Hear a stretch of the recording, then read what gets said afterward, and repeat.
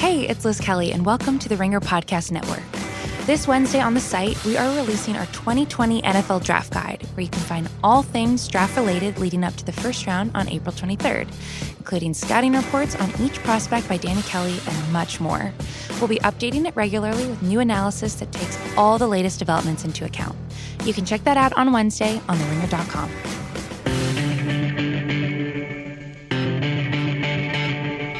Welcome to the Ringer NFL Show. I'm Robert Mays, joined as always by Kevin Clark. Kevin, how you doing, buddy? I'm good. I am ready for the game to start. I am ready for the game to start too, but there's a lot of time between now and then. We are once again on Radio Row. It is Thursday afternoon.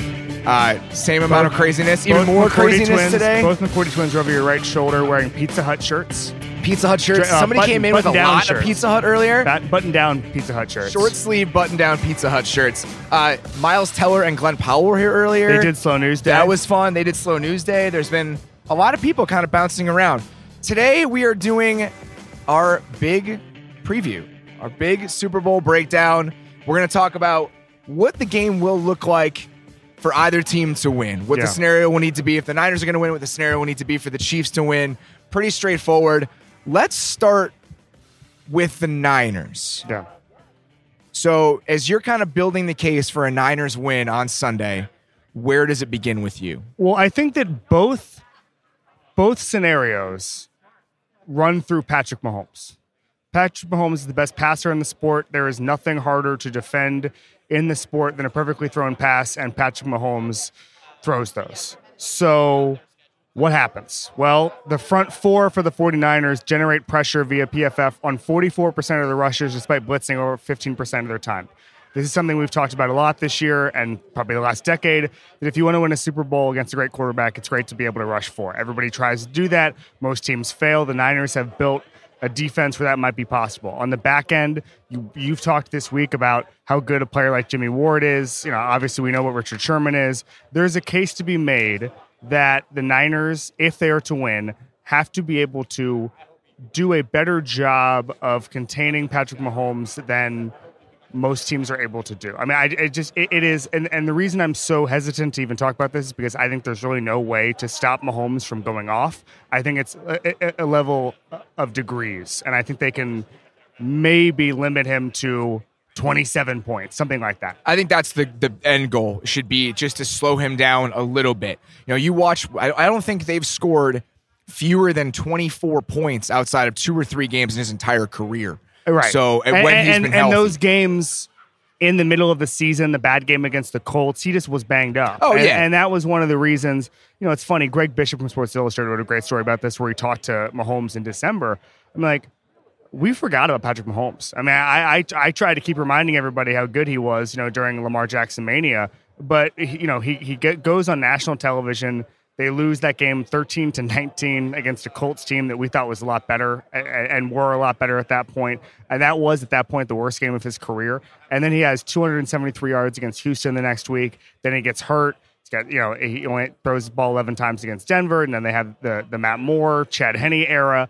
And I think people just sort of said, and because that coincided with Lamar Jackson's just incredible emergence, I think that we all started sleeping on the best passer in the sport and the reigning MVP. And I think that when healthy, it is really hard. We are seeing it more where, okay, he put up 31 points on the Chargers, 51 points on the Texans, 35 points on the Titans. That's him.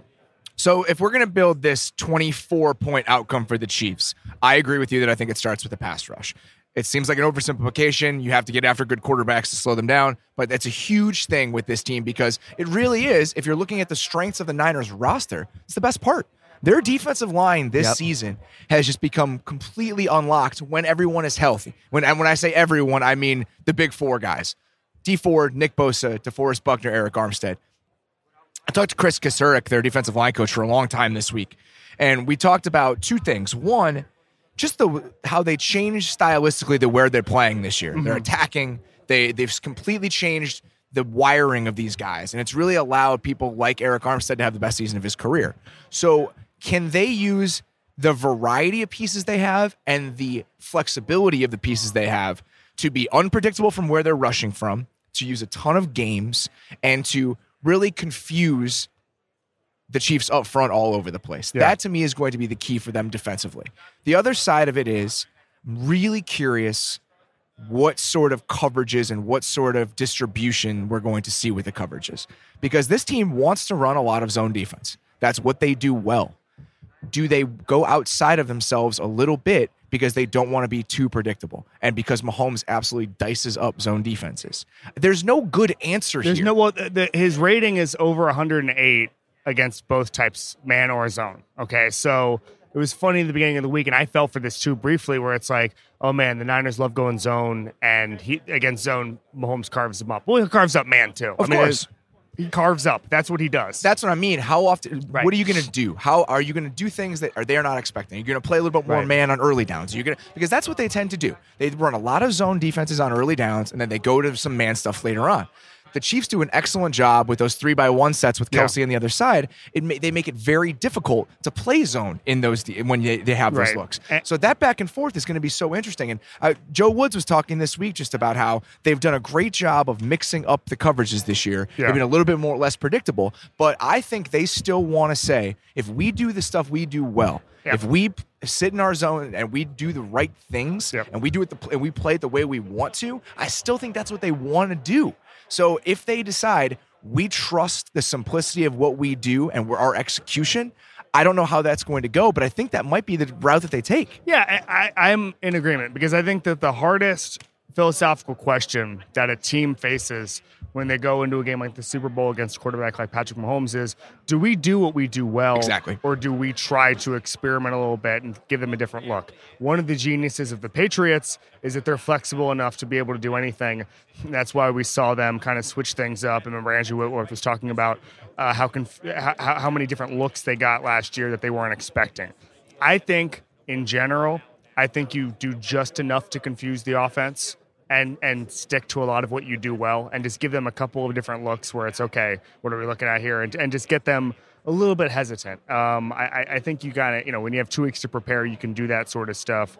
I think Robert Saleh is a good defensive coordinator. I think they've got that talent there. I think it's going to be one of the most interesting. I mean, when you have 2 play callers like this, it is really fascinating to see how the defensive coordinators react to those. What I think that you have to do is kind of blend a level of frenzy, like just a frenzied approach up front with something a little bit more stagnant and calm on the back end. You want your creativity, your wrinkles, all of that stuff, I think, to be in the games you're running, to be maybe in some different fronts that you're running. I think if you try to get outside of yourself in terms of coverages and what the secondary is doing, that's when you can start scrambling a little bit. So I would like to see some stuff that's really changing a lot up front and maybe staying a little bit more stagnant on the back end, where you're thinking, all right, let's limit big plays and maybe get the occasional sack, the occasional quarterback hit, bother him up front, but really trust ourselves on the back end. I think that is their best recipe. I really do. Well, okay, so we're talking about the Niners winning here. Offensively, what happens in that scenario? I think it's just all about misdirection and exploiting the middle of the field. Motion. I think it's getting those guys moving left to right, just affecting their eye discipline, having them not be quite sure what they're looking at. I do think that those linebackers and Daniel Sorensen are guys that can be taken advantage of in the right scenario. And I feel like that's what Kyle Shanahan has spent the last 2 weeks doing. How do I affect those defenders in the middle of the field? How do I get them out of where I want? How do I get them out of the voids I want to exploit? Yep, I'm with you. The NFL put this stat out this week that the Niners obviously first in motion. The Chiefs are fourth in motion. There's going to be, and that's something Andy Reid did not do before 2018 a whole lot. He was, the Chiefs were 16th, 23rd, and 22nd in motion before 2018. So there's going to be a lot of moving parts, so to speak, before the snap on both sides of the ball. I think the Niners game plan has to be about limiting explosive plays. Yeah. On defense and creating them on offense. I feel like this game is going to be so close, and I think it's going to be a little bit of a shootout. And in close games like this, you think back on 1, 2, 3 chunk plays that end up making the entire difference. Can they get one of those leak routes we've seen over the past few years where they're sending different sorts of guys on those plays? Can they get 1 or 2 to use check maybe where it looks like a lead and he ends up just slipping out up the seam and it's a 40-yard gain like we saw against Pittsburgh? They need those. They need those deceptive shot plays that they're so good at creating, I think, to keep up with the Chiefs. And I think they'll be able to get some. Yeah, and it's interesting to me because from a defensive standpoint, we saw the Vikings were able to get a huge chunk play against Ahkello Witherspoon, and then they immediately benched him, and there really hasn't been a chunk play since on the Niners end. And so I wonder. I think Mahomes is going to get chunk plays on the other side of that ball, and I just think that it's about kind of limiting as many of those as possible, eliminating silly mistakes. I think, against the Chiefs, and it's funny because one of the lessons that we've learned this year is that so many of the things that we have valued for 100 years turns out they're still important. Things like tackling. Sure. Things like, okay, Patrick Mahomes only gets sacked 3.3% of the time. Getting him on the ground if you touch him. Things like that, which sounds so stupid and obvious. Like those are important in this game. I would be really curious what kind of Travis Kelce game it is. Yep. Because that's what I feel like the Chiefs are going to have to go to. Against those zone defenses, I think that the Niners do such a good job of limiting you down the field. I think they're really going to try to take that stuff away. And if they're worried about how they're being threatened vertically, can Kelce just start picking you apart underneath? Because I think he can. So if the Niners have some sort of plan for how just to address that, for if they're running us off, how do we stop him from just chewing us up? That can be his biggest question for them outside of Mahomes. I've been surprised by how much pushback, and it's not a lot, but I've gotten some significant pushback on assuming, from my perspective, because I'm still assuming it, that George Kittle is better than Travis Kelce. There is a Kelce hive on the internet that I was not aware of. What is the argument? I don't know. I understand. I mean, I think it depends on what you value. Well, some of the PFF guys think that too. I did their podcast yesterday, and one of them was arguing that that's a dissenting opinion over there. Yeah, no, I agree with that. I think it was Eric who was like, I actually think that Kelce's better. I don't think that, but it's also I just stylistically appreciate George Kittle. I am in agreement. They're very different PFF players. has George Kittle as the best player in football. The single best player in football. The single best player in football. So which it stands to reason that he's the best tight end. You're not going to hear any arguments from me this year. He was absolutely incredible. Also, the blocking and that's the reason. Yeah. I just think they're also. I think both of those guys speak to what these teams are. Yeah. They're such reflections of their offensive identities because with Kelce, he's a receiver. That's what he does. He's lining up pretty much as a receiver all the time. Uh-huh. He really helps dictate whether it's man or zone before the play even starts. He is such a distillation of what they want to be. And then Kittle's is the same thing for the Niners, but because he's an opposite type of player. Because you don't know whether it's going to be a run or a pass. Yeah. That's the thing. He makes them so unpredictable because he can do each at an extremely high level. I saw Tony Gonzalez yesterday, and somebody was asking him about Kittle. And he said the thing that he couldn't believe was that Kittle gave a quote that if he never caught a pass, he'd be fine with everything. And Tony Gonzalez, that's not how Tony Gonzalez Tony played. Gonzalez was like, come on, man, you want to catch something. So I think, honestly don't know if that's true with George Kittle. So I just wanted to loop and the tight end discussion there. I just thought that was a very funny way to look at things. I actually do not think if Travis Kelce didn't catch balls, he'd be happy. Well, what else would he do if he wasn't catching passes? Yeah. I think if George Kittle caught one pass a game, he'd be good to go. I honestly don't think he'd care. I think just so he could have a chance to run over somebody. His dad was an offensive lineman. I think he could be okay. I think he would if he started his life over again and was an offensive lineman. I think. If George Kittle gained 30 pounds right now, he'd be an All-Pro left tackle. Yeah, I mean, I legitimately believe if he that. lost 20 pounds, he'd be an All-Pro running back, fullback. All right, let's get to the other side of the ball. As you said, I think, or not the other side of the ball. Let's get to the Chiefs. Let's get to the case for why the Chiefs would win. Like you said, this begins and ends with Mahomes. I think that top to bottom, the Niners roster is better than the Chiefs roster. They have a better 53, but Mahomes is the best player in this game. And I think, again, even if it seems like an oversimplification, it may just come down to that. Yep. That's it. I mean, that's it. You have good players, and it's almost like basketball. It's like who has the best guys on the court, and then those guys are just going to win. And I think that is when you have such a talented when you have two talented rosters, that is sort of how these things work. Yeah. And these are two of the best rosters in football. That doesn't always happen in the Super Bowl, where I think, along with these are probably, I think you throw the Ravens in there. I think you're looking at those two are the of three the best teams. Yeah, yes. two of the best three, and they obviously ran into a Derrick Henry buzzsaw. Derrick Henry, is he still behind me? He is no longer behind me, but I don't want to get in his way or anything like that. So I was worried about it. that's kind of what happens when you have talented rosters. And that's why when we were talking about X Factors and stuff earlier in this week, I prefaced it by saying I don't think this is an X Factor game. I think it's a superstar game. And I think that I think that this is going to come down to Patrick Mahomes making a pass, or George Kittle running 4 people over, or Deebo Samuel doing the same thing, or Kyle Shanahan, who is a superstar in a different field, scheming up some incredible play action stuff or motion. So I think that this is a superstar-driven game, and I think we're going to see it on Sunday. I think so, too. And we didn't really talk about the Niners. You mentioned Deebo Samuel, I think is interesting. We talk about how they've really leaned on the running game during the playoffs. I don't think that's this kind of game.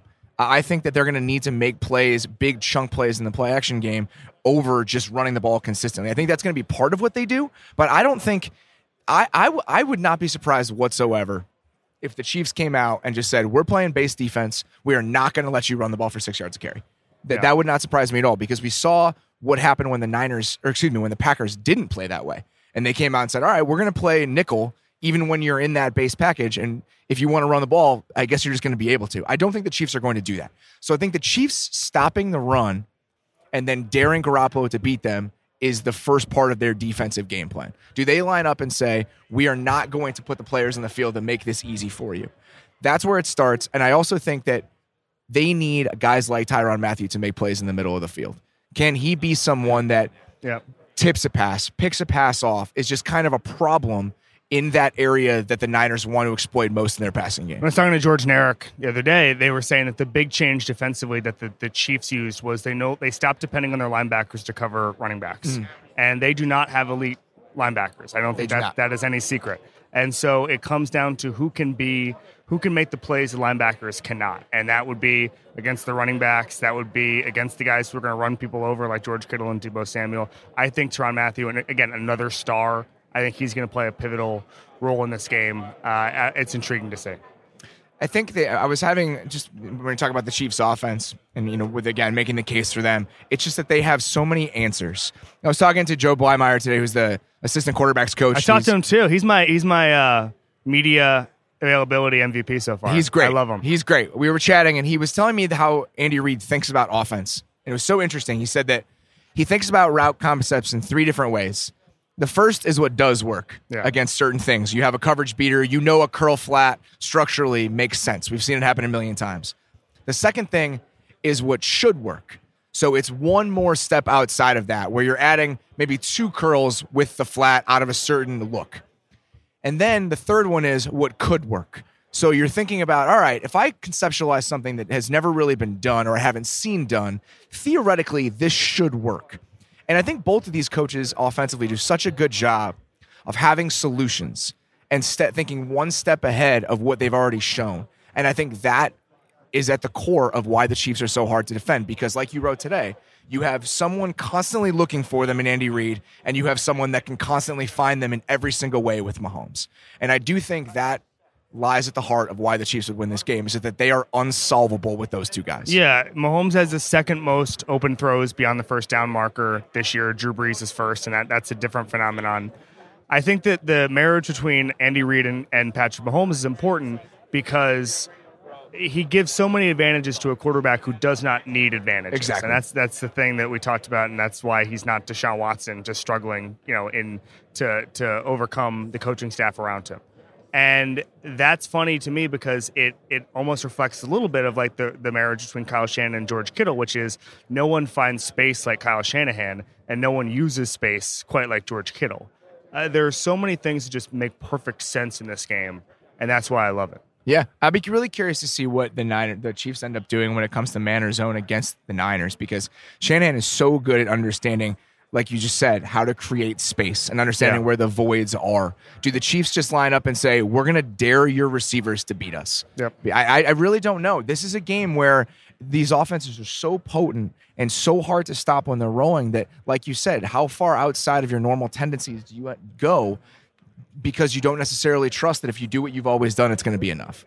I know we don't want to talk about X factors here, but if you were to bet on the MVP, who are you thinking of right now? Like, are you thinking of a superstar?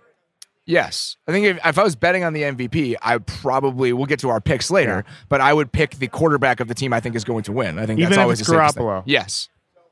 Yeah. It's hard not to win MVP as a quarterback. You have to have it's like a Deion Branch, Julian Edelman type of thing. You have to have a quarterback who didn't put up exceptional numbers. If there's a guy who Brady has 4, so I mean he's good. We're good on that. Let's say I think that Nick Bosa has a chance to have a big game. Okay. I don't think D Ford will, because I think D Ford is going to be on the left side going against Mitchell Schwartz the whole game. So if Nick Bosa gets 2.5 sacks and forces a fumble, that kind of thing, and we've seen that in the past, but I just think that the quarterbacks are probably the safest bet. Like Von Miller won the Super Bowl MVP. Yes. That's a perfect example. Yes, and the media tried to give it to Peyton. They just couldn't do it for his one 15-yard pass. See, that the reason that I don't think it's going to be that sort of MVP is because I think there are going to be points. I think it's going to be a high-scoring game, and if it's a high-scoring game, I think that inevitably it's probably going to go to a quarterback. I guess you're right. Can we give it to the coaches? I honestly wish we could. I'm gonna just put it down.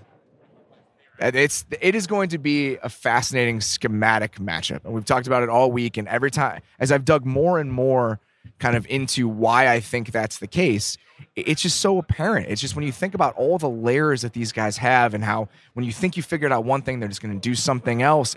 It puts so much on the table for what we could see, and I think that's the best part about this. What's the best conversation you've had this week with a player or coach from either of these teams? It's a good question. I've had some really good ones. I've had some that weren't here, that were about Kyle Shanahan from players that he used to coach, that guys that he's been around in the past. And I think both of those were good. And I'll be writing about that for tomorrow, just kind of the way he thinks about things and how he always seems to be a step ahead of everybody else. And just, Mike McDaniel told me something so interesting on media night. He said that when Kyle presents information to players, he understands that there's a limited attention span and that it's hard to keep their hold of them. So what he does is he tells a story where he'll start with a certain concept about why he's creating something. And then as he's building that concept out, he explains how it works, because this is what the outcomes are going to be. Mm-hmm. And I think that's so interesting. I think that really speaks to the way he thinks about the game. It's that if A, then B, if B, then C, all of these things are so intertwined that they can only exist because of each other. And that has really stuck with me. What would you say? I honestly think the thing I'll remember about this week or the early week Kobe Bryant stuff, and just the impact that he had around the league, and things from, again, George Kittle playing sports because of him, or Richard Sherman walking off his Achilles, things you don't even think about. And I actually thought it was interesting that Patrick Mahomes said that he liked hearing Kobe talk about things. And It reminded me a little bit of, I think the greats in any sport are dorks. Yes. Like true dyed-in-the-wool dorks. And even the guys you don't think are dorks are dorks. Guys like Tiger Woods, guys like, it was funny, I read one of Mike Tyson's books a couple of months ago, and he was talking about how he just basically would watch old fights from the 40s when he was 14 years old. And it's like, in order to get from I'm really talented to I'm one of the greatest in the history of the sport, you have to really pursue kind of the context of things and wanting to see. And I thought Patrick Mahomes talking about that was really interesting. It reminds me a little bit. Von Miller once told me that he studied Derek Thomas. And I said, what were you getting from Derek Thomas? And he's like, I actually don't care about the play part of it. He didn't care about watching Derek Thomas. Couldn't learn anything from that, although he did watch it. He wanted to hear him talk about how he approached it, because he felt like pass rushing is a mentality thing, and he just wanted to hear people talk about it. And Derek Thomas was the guy he glommed onto, and he said that one of the things Thomas said was that he felt like an offensive player, and Von Miller decided he was an offensive player playing defense, that kind of thing, right? And so anyway, back to the point of most interesting conversation I heard, it was the Mahomes talking about Kobe and how he just liked the perspective and taking it all in, and you can see it. And it kind of ties into what I was talking about earlier with Mahomes and just how much he appreciates this stage. And this is a superstar who I think we're learning a lot about. I think we've both been around him at various events, but I think that this is his coming out party for everyone. And I think that Mahomes is hugely famous, but I really think that when you go to a Super Bowl, it's on another level. Absolutely. And I think that that's coming out for Mahomes this year. Like, I don't know. I've said in the past, I kind of have a mom test where I say, what's my mom talking about? And there'll be, I don't think my mom knows who, Deshaun Watson is. I don't think. I think you need to get to the biggest stage in order for this to become a super duper duper star. And Mahomes is not only here, but he's embracing it. Talking about mentality with Von Miller and Derek Thomas, I think it reminds me of something else that really stuck out to me this week. Talking to people around the Niners defense, just realizing how small the margins are between average and great in the NFL, and what sort of things have to change.